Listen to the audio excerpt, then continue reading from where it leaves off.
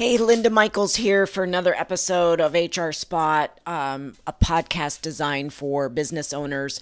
And this particular episode is dedicated to my small business owners. And we're going to talk about benefit brokers. And what I've learned with my clients is that the smaller the company you are, the more that benefits brokers really don't want to work with you and take care of you, myself included. So I'm up to 12 employees now. And most benefit brokers, all they care about is commissions. And obviously, the smaller the company you are, the less commission they make. So then, therefore, the less effort they put into making your benefits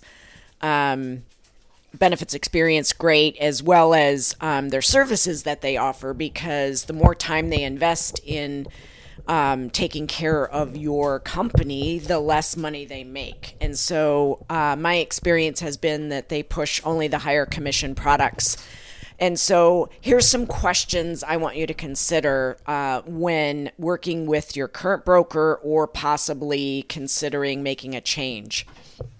So first one is, what services, knowledge, and experience do they have? Do they only work locally? Are they multi-state? Are they nationally?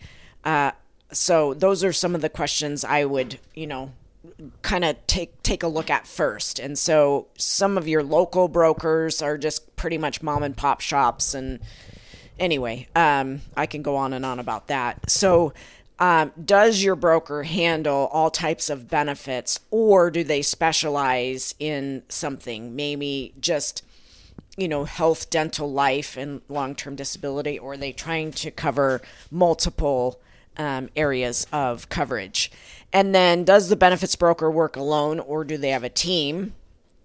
And will the broker evaluate the costs and plan designs of several, the keyword several, major insurance carriers? And this is where they potentially only push the high commission products.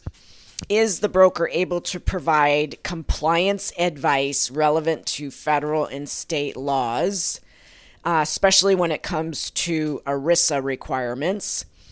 And will the broker assist with evaluating health-related risks, how to reduce the company's claims experience, etc.? And then, will the broker assist with open enrollment as well as any claims issues that your employees have? And what certifications and licenses do they have? And basically, what are their costs? And so this is where they have to be transparent in how much they make in commissions. Some insurance companies offer, spot bonuses and all these other things to drive their service or their particular, insurance. And then, is the broker willing to provide references from existing clients or even former clients? And then, how does your broker have a good understanding of your needs, and they seem engaged, interested, asks questions, etc.?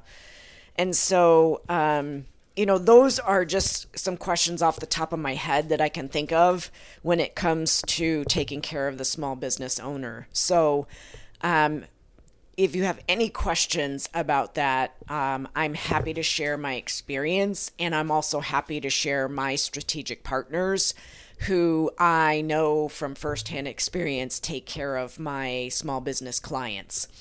So anyway, for more information about us, azhrhub.com, or feel free to drop me an email at linda@azhrhub.com.